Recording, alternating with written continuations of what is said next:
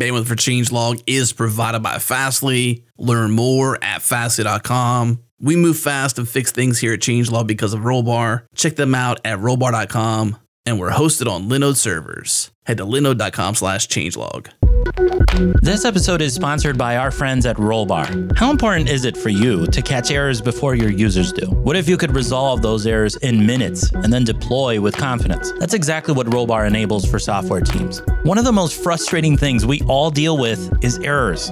Most teams either A, rely on their users to report errors, or B, use log files and lists of errors to debug problems. That's such a waste of time. Instantly know what's broken and why with Rollbar. Reduce time wasted debugging and automatically capture errors alongside rich diagnostic data to help you defeat impactful errors. You can integrate Rollbar into your existing workflow. It integrates with your source code repository and deployment system to give you deep insights into exactly what changes caused each error. Give Rollbar a try today at no cost to you. No credit card is required. Our listeners get access to the Bootstrap plan with 100,000 events for free for 90 days. To get started, head to rollbar.com/changelog.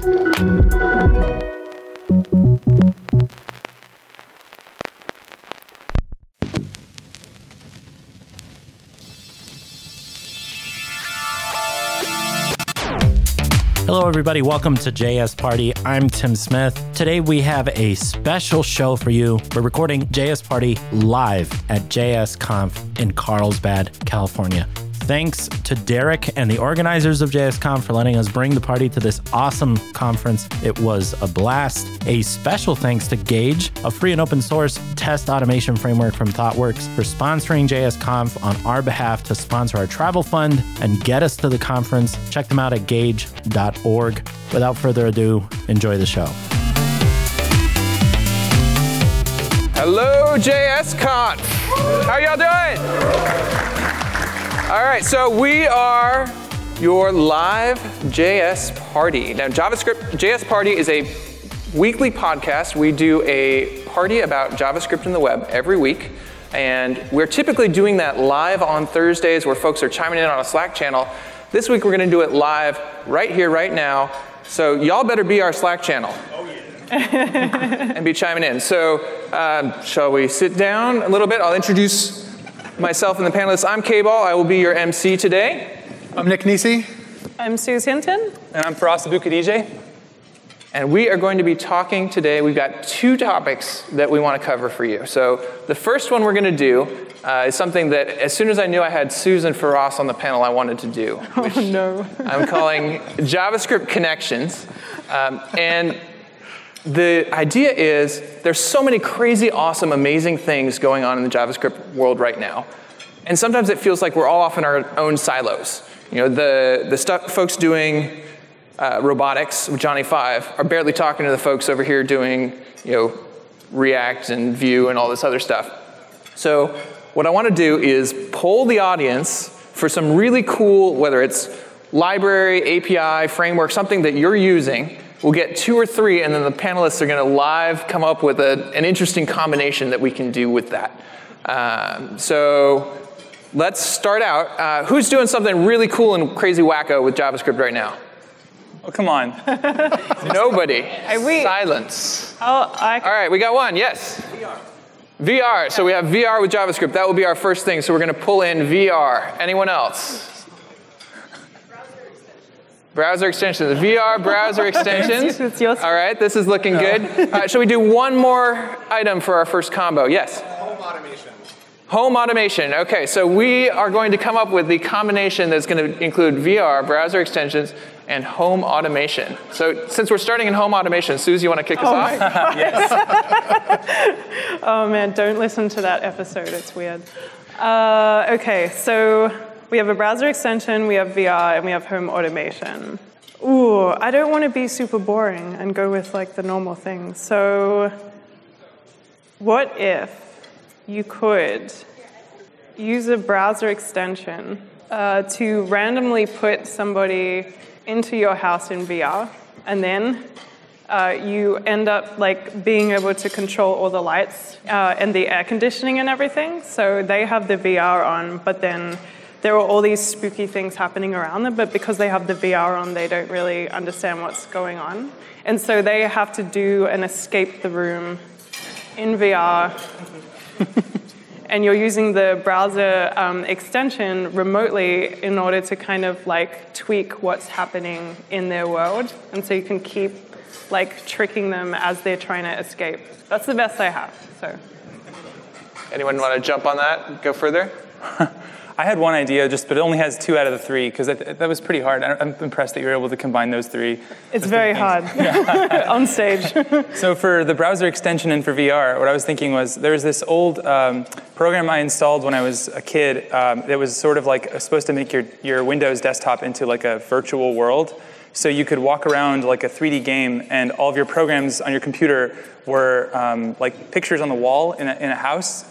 And you could like put up a web page as a picture on a wall and stuff like that. So it would be cool if there was a browser extension that let you sort of maybe turn a website into a VR world somehow. So it could figure out what to do with all the elements and just arrange them physically around you. You could have like special ways of showing each type of site. So maybe for like a Reddit page, it would have a certain way of laying it out for you, or you could walk around physically and look at all the posts down like a big hallway or something. I don't know if that's actually useful, but.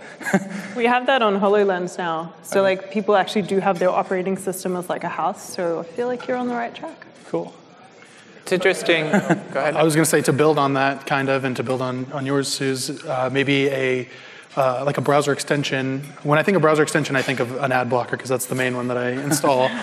So maybe an ad blocker that has to put you into a virtual reality, maybe an augmented reality world where you have to destroy the ads in the browser yourself. So every time you go in, you want to just look at a news article, you have to first destroy all of the ads in there, but you have to do it before the lights in your house change colors in different ways. I thought you were going into more of a capture. You know how with the Google captures, you have to click on the cars? It's like you get thrown into a world and you're like, you have to like point at the painting of the Mona Lisa or something it's so much better. to pass the Turing test.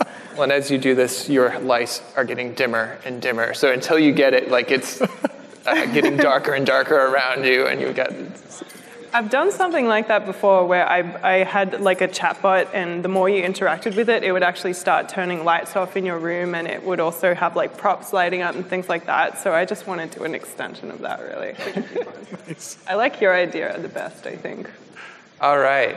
Next combination. Anyone want to throw out something new? Don't make it so hard. That one was hard. Maybe we'll stick with 2 this time. Anyone out there? What's a cool library you've either learned about recently, you've been playing with, something like that? Yeah? Cryptocurrency mining. Oh, God. All right. JavaScript cryptocurrency mining. That's our starter. Something else to combine it with? Yes? All right. So cryptocurrency mining and GraphQL. Let's throw this one over to Nick. Oh, man. What's GraphQL? So, I don't know. No? Anyone else want to pick it up?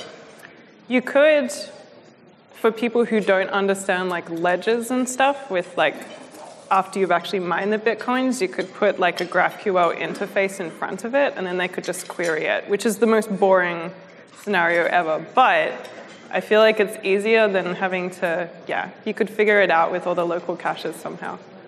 Pretty sure there's a startup actually doing that. It's like GraphQL, a way of accessing random blockchains over GraphQL or something. I can't tell if you're being serious or not. I'm being serious. Okay. It's hard to tell. That would actually be interesting, because you've got all of these different blockchain pieces now in cryptocurrencies, and instead of saying, okay, we're going to go through an exchange to do that, you say, oh, well, I'm just going to throw a GraphQL server on top of it. Apollo handles that, right? All right. We do one more? Yeah, let's do one more, well, maybe 2 more. We probably have time for 2 more combinations. Anyone else want to throw out some interesting, cool libraries you're playing with? Or browser APIs. Mocha? Okay. All right, testing framework. Mocha? Yep. All right. We have an expert on that somewhere in the house. Yes? Mocha and D3. Oh, that one. That's pretty fun. Who wants to tackle that? I can try. Yeah. I think it would be cool if if you run an NPM test on your own library, and then that triggers an NPM test on all of your dependencies, and then on its dependencies, and then you can actually see how many tests and stuff in D3. I think that would look really cool, just to see like, just overall like how much stuff is actually covered. Is the idea behind that like if you're about to publish a new version of a package, you can see all the packages that depend on yours. You can run their tests to see if it's going to break them, and then if so, you have to like make it a major version. Is that the idea? Or? That's not what it sounded like. I was just doing it for art. Oh, okay. Like, my stuff never has a purpose. I just wanted it to look cool. Okay, yeah, because I've thought about this. I'm sure there's something on NPM that does it, but like it would be so cool to know like if you're about to make this like a minor or a patch version, and then you're like, well, wait a minute, the tests of one of the people depending on this would actually break. So let me like go and see exactly what broke. And see, are they using like an undocumented thing? Do I actually care that it's breaking, or is that, it's actually an edge case I didn't think about. Maybe I should make it a major version. I know that Node does that, right? So Node has like that list of packages, including ones with native modules and things like that, and they sort of have that test suite. So you're saying being able to have one for your individual library? Your own library, yeah. I already feel enough pressure with the stuff that I release. You don't want more? Yeah, but it's good to know. I think that's not a bad idea. But like the visualizing it with the tree thing would be cool. Yeah, NPM has started doing some of that tree stuff for security, though it's going the other way. It's saying, what do I depend on? And, that's true. Traversing down each of those packages and understanding are there security vulnerabilities and things like that.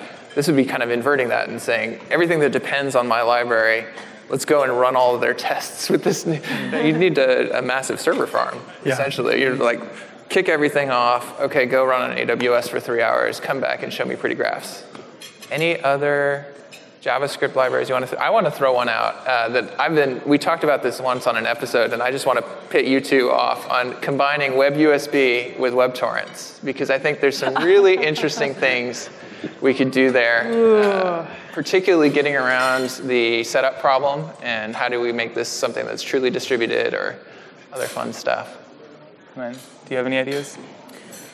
I think it would be cool to use torrents to manage firmware versions of hardware, and then you can basically just download your own like flavor or distribution for your hardware from WebTorrent, but then that goes straight through to WebUSB to update it on the spot. I thought that would be cool.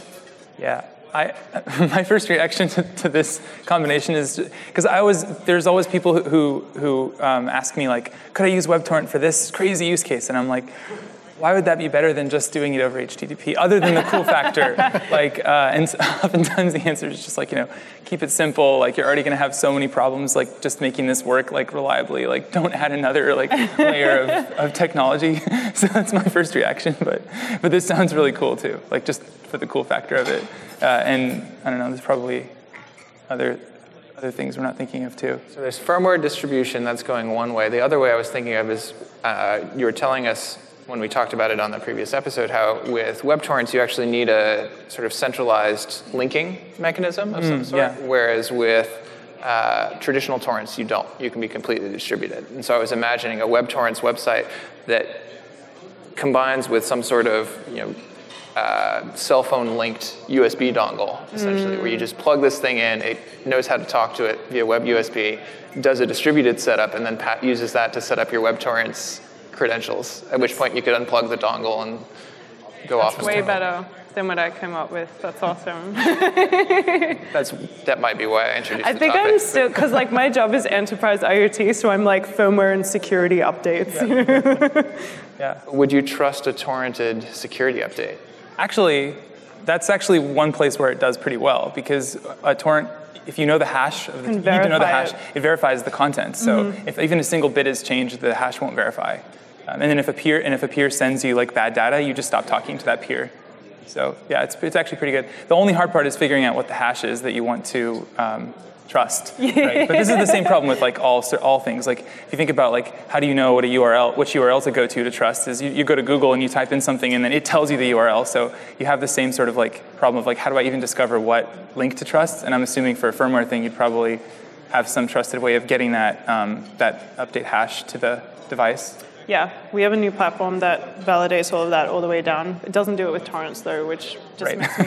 But it would be really cool to do that because, a lot of IoT now is done on the edge. And so being able to have something like torrents instead of like traditional, like always-on kind of connectivity would be really cool. Yeah, actually, I just thought of something. The one case where BitTorrent is used today, like a really enterprise use case, is for doing updates to servers. Where, like, for example, Facebook does this, where anytime they're pushing out a new version of their web app, it's like a compiled binary, I think. It's because they use this like PHP fork thing that compiles to a binary, and then they need to push it out to like 1,000 servers. And if the build server had to like send 1,000 copies of it out, it would take a while to do the deploy. Exactly. So they use torrents that way. Like once a couple servers get it, they can give it to the next servers, and it fans out. Yeah. So like for devices, that actually sounds perfect. You don't want to have like 1,000 random devices out there in the field all like getting the data from a single server. You might want to just have them share with each other. Yeah, and that's what happens right now with a lot of like enterprise IoT stuff, and it's really painful because you can have devices that will time out or something like that, then they have to ask the server again. And so this actually alleviates that and means that you don't have to set like several days timeouts on just one job that you're running for like 10,000 devices. So that's why the first thing I thought of was that, just because, again, with limited connectivity, being able to extend that with the torrents is a really cool idea. Maybe not that useless after all. Anyone looking for a business idea out there, it sounds like web torrents, firmware updates. There you go.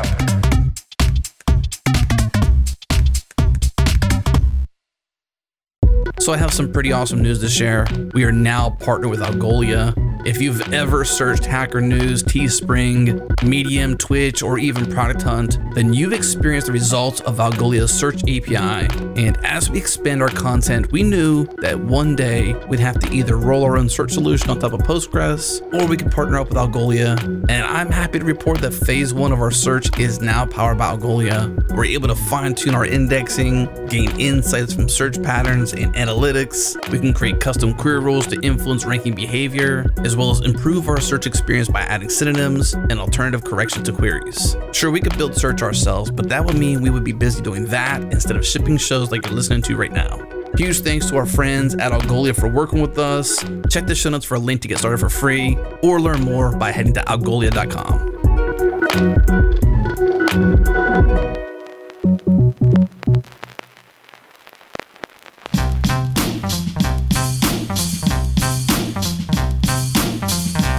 Next section I wanted to do was actually to do kind of a meta session talking about community and the JavaScript community, in particular the role of conferences, and a little bit about what we're doing well, because I think there's a lot of things we're doing well, but I thought it would also be really interesting to poll the audience and poll the panel about where do we still have to grow? What are we falling down on when it comes to growing our community and making it more inviting and accepting, but also in terms of how we're spreading knowledge and that sort of thing. So I don't have a particular place to start that except maybe JS Conf. One thing I noticed immediately coming here to JS Conf is the opening statement was the code of conduct, which I think is a really positive thing in our industry, that we're focusing on everyone's experience, not just the loudest and sort of more traditionally supported experiences. Other things y'all have noticed about JS Conf so far? I really like the accessibility of things. I like the fact that, we had young Nathan in one of the first talks this morning, and it was delightful to be able to actually have people still attend talks as parents. I think that's always been a thing that's run right through JS Conf since the very first event that was run. I didn't even go to the first JS Conf, but, part of the appeal was just hearing about how it does allow people to attend who normally wouldn't have the means to be able to, and I think that's really good. I think that we have a lot of work to do to be able to take those kind of things back to our local meetups. So I think for something like a conference, it can feel like worth it to do because, it's high stakes. But I think that with things like meetups, meetups are still struggling to have the budget to pay for things like captions. Meetups are still struggling to deal with parents being able to attend something after hours, which is just not always possible. And even weekends can be quite difficult depending on whether there's soccer practice and things like that. So I think that the idea of JS Conf was to bring a lot of those affordances and ideas and like improvements in inclusion back to our local chapters, but outside of conferences, I'm still not seeing it at a lot of meetups, and that's something I'd like to see change. I'd like to see us somehow figure out how we can come up with like clever ways to be able to budget for that stuff even, because I know it's a money issue as well. Nick, you've run a conference as well. What is your experience on handling that side of things? It's very important to take it seriously from the beginning and to make sure that everything that you do is clear, and the way that you're going to handle any scenarios that come up is clear. We've had scenarios come up at the conferences that I've run and other events that I've run, and in some cases we didn't publicize them because the people who reported them wished that they didn't want to make it a big deal, but they wanted to let us know that things were happening so that we would know what to do going forward. In other cases, we've had to write messages on mailing lists to 1,500 people and let them know something happened. This kind of behavior is inappropriate, and we can't have that at our meetups. And we just have to make sure that it's important that people know who they can go to and that they will be taken seriously in all cases. One thing, this is kind of different than what you two said, but just I was thinking back to when I first got involved in the JavaScript community, and one big thing that I've experienced was just a fear of going up to the speakers and the big names in the community, and just I was afraid to like have them figure out maybe that I don't know something, or that they'll think I'm stupid if I ask a certain question or something like that. And so it actually took me going to a couple conferences before I felt like I could actually walk up to people and talk to them. So I don't know. Yeah, I think one thing that we'll see actually how it goes tomorrow. I've never been to JS Conf before, but like the idea of a whole day between the talks where people just get to hang out seems like a pretty good way to make it less intimidating to come up to speakers and just realize like. Until I actually came up to speakers and talked to them, I had this sort of unhealthy like hero worship around it, and I thought, oh, this person's like on another level, and I'm never going to be like them, and I can't, that's just really not realistic. The truth was that these people just had been working for a while in this area, and they just got really good over time, and I could do exactly the same thing, and so eventually like. Talk to them, hung out with them, realized, oh, cool, like I can be one of them, and I don't know, yeah. So having like less pressure and more free time, I think, is good for that. We'll see how it goes tomorrow. I think that's a really good point. I definitely think that we have a hero worship problem just in the JavaScript community in general, and I'm really glad that you brought that up, because it goes both ways. You're either put on a pedestal so people are super entitled and they expect so many things of you when you're just like one human and you're fallible and like, you have your own personal life that you're trying to also get on with, but you're just being constantly barraged by expectations. But there's also, that feeling of exclusivity. It's like, well, I can't talk to them because they're author of X like library or something, but it's just not how most people want to be seen, I'm sure. For the big sort of JavaScript celebrities, it's just not really a healthy attitude. I'm really glad that you brought that up. And I think that these conferences obviously help with this because you get to speak to them in real life and then you realize that they're just a person. But I think that we can do better in the community at large with this kind of stuff, especially when it comes to the Twitter kind of conversations and dramas and things like that. Yeah, having this face-to-face interaction with someone who you know of very well through their work or through Twitter or whatever, actually being able to like see them as a person instead of just a voice on Twitter or in GitHub comments is it's very enlightening and very good. By the way, all three of these panelists are speakers, and they just basically invited you to come talk to them. That's kind of like, so I'm really, like, I'm much more socially anxious than people give me credit for, and like, I've hung out with these guys so they know that I'm a freaking weirdo, but like for me, public speaking gave me a lazy way out, because if I give a talk, then someone has a jumping off point to like start a conversation with me, whereas I used to be that person that would come into a circle already talking and then just after 5 minutes walk away because I just didn't know how to get in, and so that's definitely solved a problem for me now. It's a huge life hack. If you give a talk, then all of the people who are interested in whatever you're interested in will come and find you afterwards. And you have to do way less work. It's self-selecting, yeah. And the same thing is true at meetups, but the pressure's even lower. Yeah, that's true. Definite life hack. Anyone out in the audience have a topic area around conferences and community you want to ask the panel about or have us talk about? Yeah? How are speakers selected? That's great a secret question. sauce that you can't discuss. No, it's a big process. We vary how we do it, but we have, for the conference that I run, the Nebraska JavaScript conference, there's 8 organizers total, and we'll put out the CFP, and then we will all come up with a list of speakers that we really want to invite to speak, and then we'll discuss those and find common ones, and then try and actually reach out to them and invite them to speak. But the last 2 conferences, we've actually not invited any speakers and chosen completely from the CFP. And the process that we go through for that is, it kind of varies from person to person, but for the most part, we all go through the list in a blind way where we're just looking at the talk title and the description, trying to understand what pieces, what the intention of the conference talk will be, and then trying to weigh that against other talks that are in similar categories. So like if you're talking about React or you're talking about accessibility, we kind of rank those individually on those different pieces. Like we want to make sure that we cover accessibility and React and that, but we don't want to have 4 React talks and 4 accessibility talks. We want to have a good combination of everything. And it's especially hard for us because we're a single track conference. So we need to make sure that we have interesting enough topics that will keep everyone's attention for the entire conference and not completely isolate the Angular developers who are sitting here learning about React all day. So we try and be a little more generic when it comes to frameworks like that. But we'll come together and we'll comprise a list, and then we will talk about that. We'll all get together physically and discuss what talks we think should be in there and why. And then we'll go through, and we want to make sure that we have a good diversity of speakers as well. So we don't want to just end up with 9 white men. That would not be a very good conference. We want to make sure that we have diversity of talk ideas and diversity of speakers as well.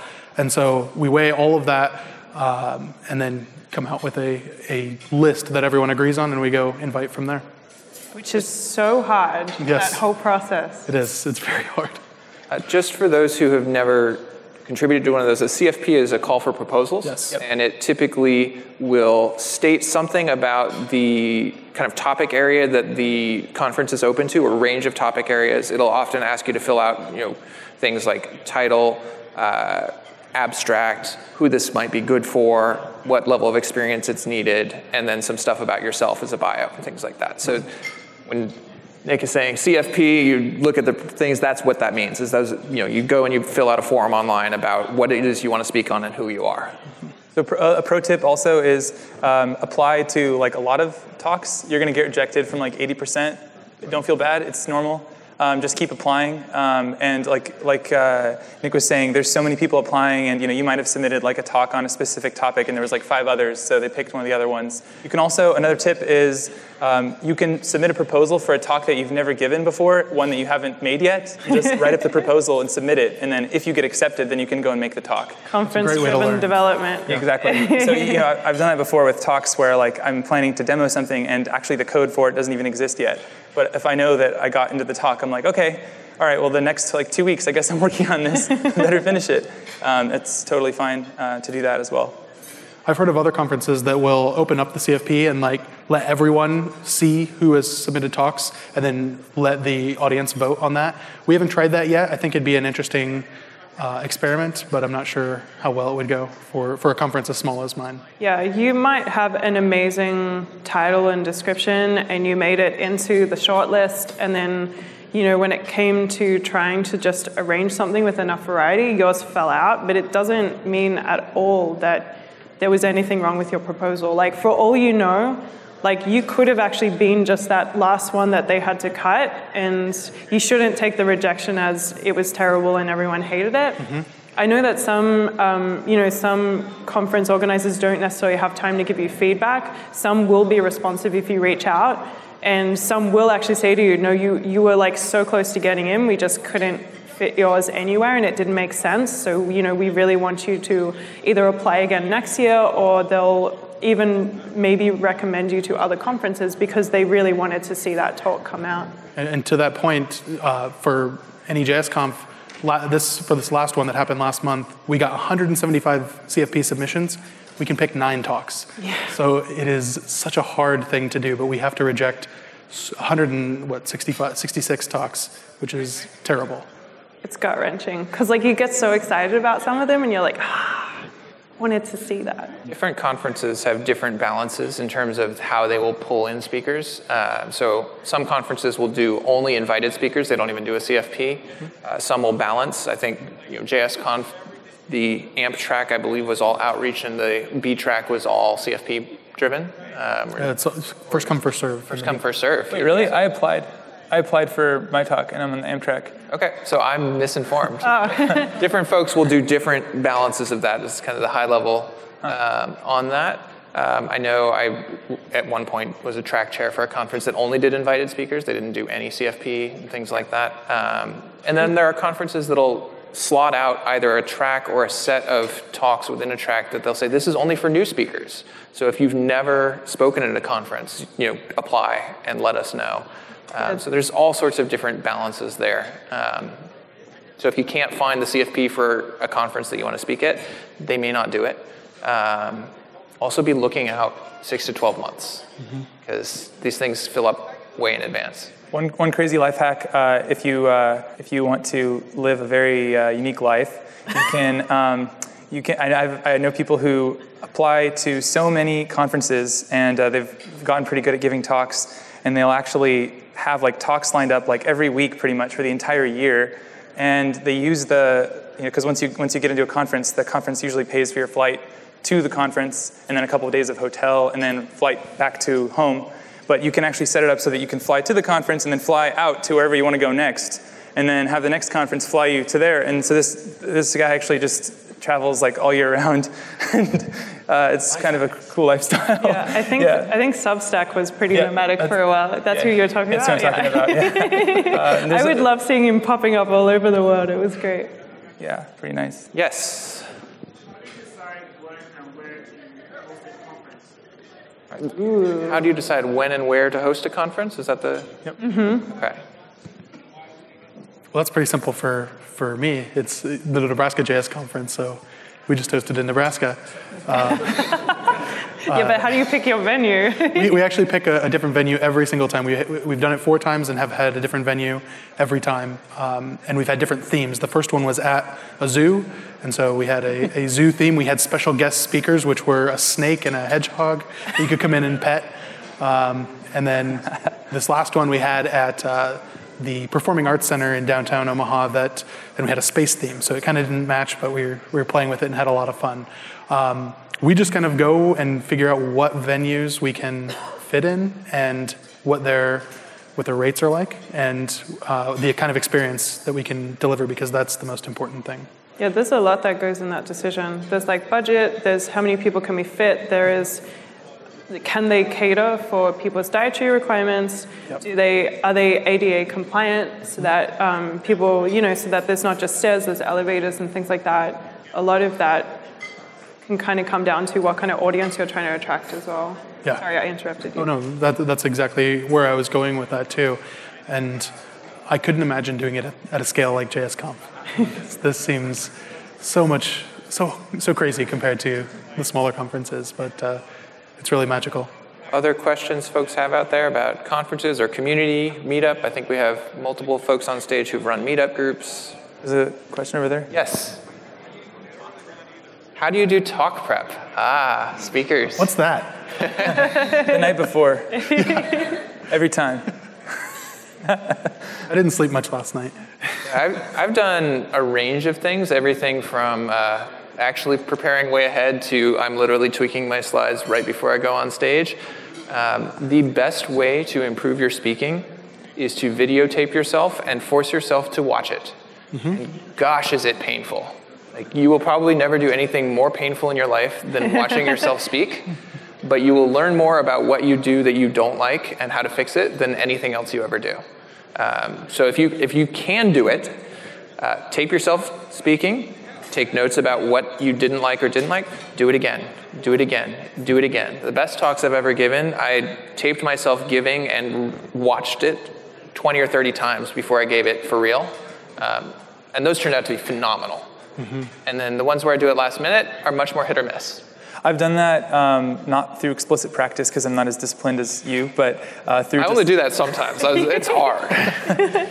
But like if you end up giving the same talk a couple times, which I never used to want to do because it seemed like I shouldn't do this, but apparently it's pretty normal and people at least, give a talk a couple times. Usually like the third or fourth time you do, and it can be at a meetup or whatever, or to your friends, or at your company or whatever, like however many venues you do. But once you get to like the third or fourth time, at least for me, it gets way smoother, and you like exactly what lines are going to cause a laugh and when to pause, and by the end you can sort of feel like they're eating out of your hands in a way that it's really a magical feeling when it's like, I'm going to say this thing and they're going to laugh, and then you're like, okay, and then you say it and then they laugh and you're like, although I have the power. That does freak down when you go to different countries though, and it's like, oh, this is like an American slapstick joke, and it felt completely flat with like some other country that's not their sense of humor culturally. So yeah, but if you're traveling around to like places where the communities are very similar, that can be very relieving to know, okay, my jokes are actually funny, it's going to go okay next time.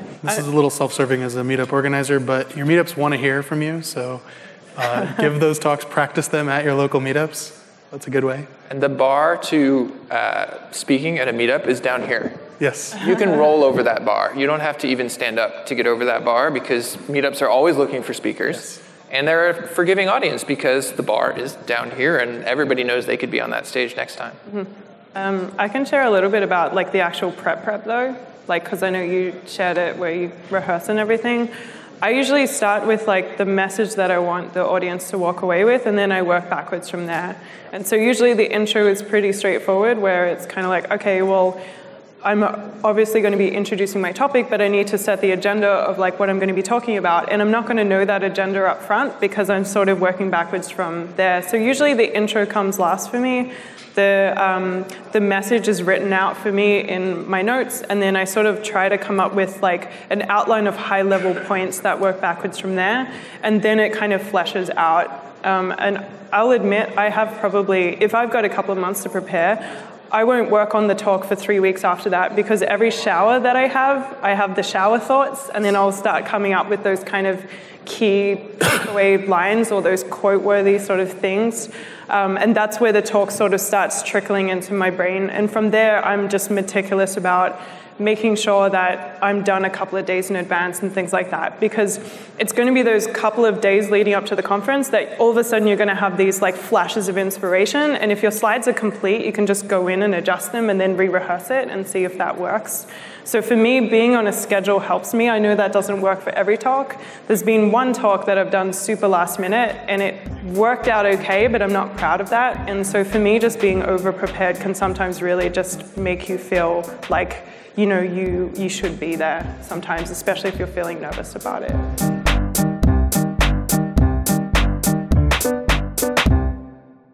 This episode is brought to you by Indeed, and I had a really interesting conversation with Darren Nix, the group manager at Indeed Assessments. And Darren is running a remote-first team that operates like a startup inside Indeed. And you know Indeed, it's a huge company, lots of resources, solving big problems, lots of big data, and Darren's team is hiring. Take a listen. Darren, tell me about the big picture problem you're solving at Indeed Assessments. What our team does is we build tools so job seekers can show off their knowledge, skills, and abilities when they're trying to get a job way better than a resume can.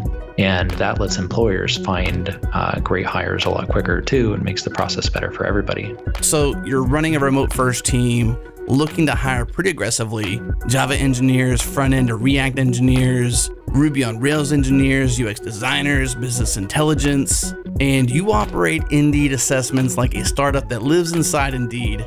Tell me more. Because we're basically a startup within Indeed, we get to hire folks all around the country, even if they're not in Austin or San Francisco or Seattle. And that means we can hire really great engineers who want to be able to work from their home city, work on really big problems, but solve those problems in a startup-y way. You know, we host our code on GitHub, we're Rails and Redis, we use Postgres and React, and we're push on green. So we deploy 6 times a day. So I've seen charts that say like, hey, we deployed 13 times this week. And I'm like, haha, we deployed like 78 times because we like to go fast. And so what we're doing here at Indeed is finding ways to be able to continue to be startup-y, but solve really big problems and help hundreds of millions of people get jobs.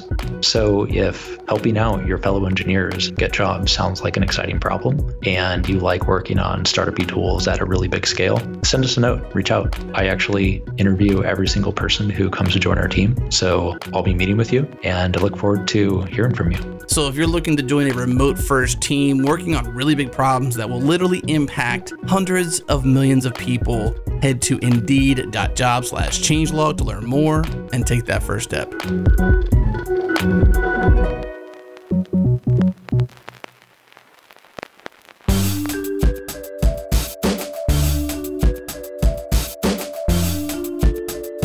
We probably have time for one more question. Yes? Take it back to the earlier topic a little bit. What methodologies do you guys have experience with for ensuring that there's diversity in the speaker lineup? Like, what can you actually do despite your own biases? What have you done?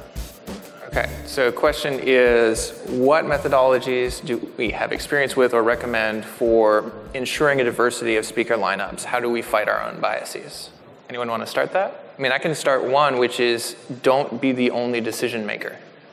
If you are, for example, a member of a privileged community, you're a white man or something like that, make sure that you engage people from the communities that you would like to be involved. You know, and say, hey, I know that I have these biases. I want to overcome them. Would you be interested in helping? And don't demand help because, you know, a lot of times we expect sort of free labor from folks, but invite them into that process and say, you know what, like, I want a diverse community. Will you co-organize this with me? Would you be willing to, you know, help make that happen? And if they say no, respect that because it's a lot of work, but bring other people into your process. Yeah, I would agree. Just having as many people as possible and as diverse of a group of decision makers as possible as well to make sure that you try and cover every base and make sure that the best interests of the conference are what are put first. So I don't organize conferences, but I do organize a lot of workshops, and a lot of the time I'm responsible for the advertising material or like just the information website or the registration or whatever. And I've run into this recently where, I mean, I realize that in robotics especially I'm a minority, but, you know, I don't feel intimidated about that subject material. Well, we hope not, because I'm usually leading the workshop, but I try and think of the people that would be intimidated, and then I think, okay, so like, how can you reverse that intimidation? So for me, it's about reaching people who look at a topic and say, that's interesting to me, but I don't feel like I belong, and then how can you almost like turn the tables on it? So with robotics, it seems like really serious and like really complicated and lots of bits and stuff. So I tend to just like simplify the communication about the actual workshop. Sometimes I'll actually use like super friendly cartoon illustrations and things like that just to show like, no, this is actually friendly. If you come, you're not going to be laughed at because you don't know anything and things like that. And so sometimes I just try and get that out in the messaging, even though you've already reached out to communities that you're, afraid that are not going to want to come.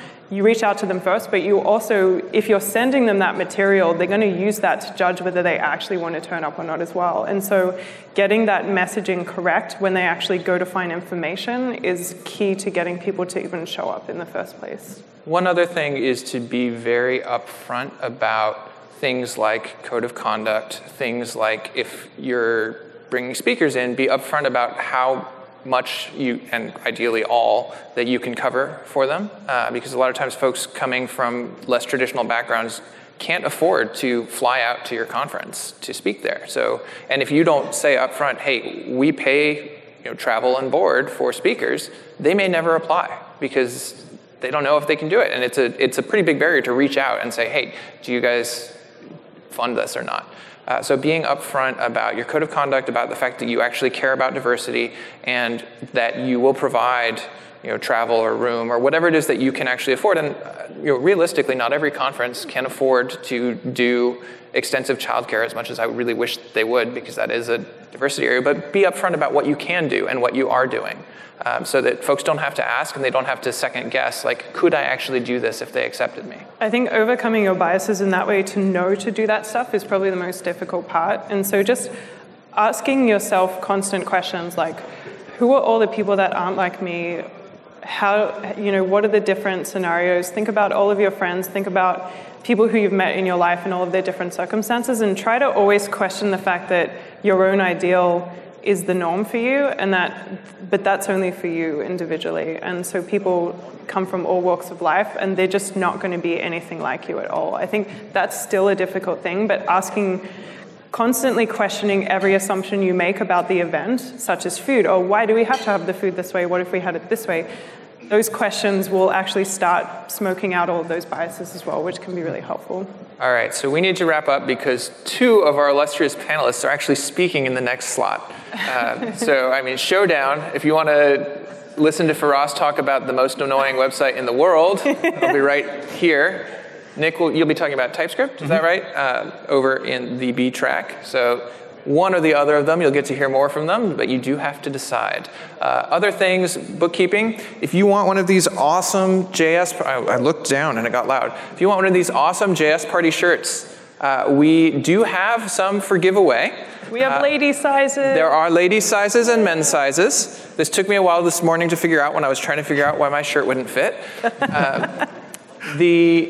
The way that you get one is you come. I'm going to be sitting over outside of track B, and give me a few minutes after this to actually try to get some lunch. But for the next hour and a half, first come, first serve basis, you come and show me that you've subscribed to our podcast. So you can show me on your phone, you can show me on your laptop, wherever it is that you manage your podcast. But if you subscribe to JS Party, you can find it. Can we put the slide up real quick? The changelog.com/JSParty.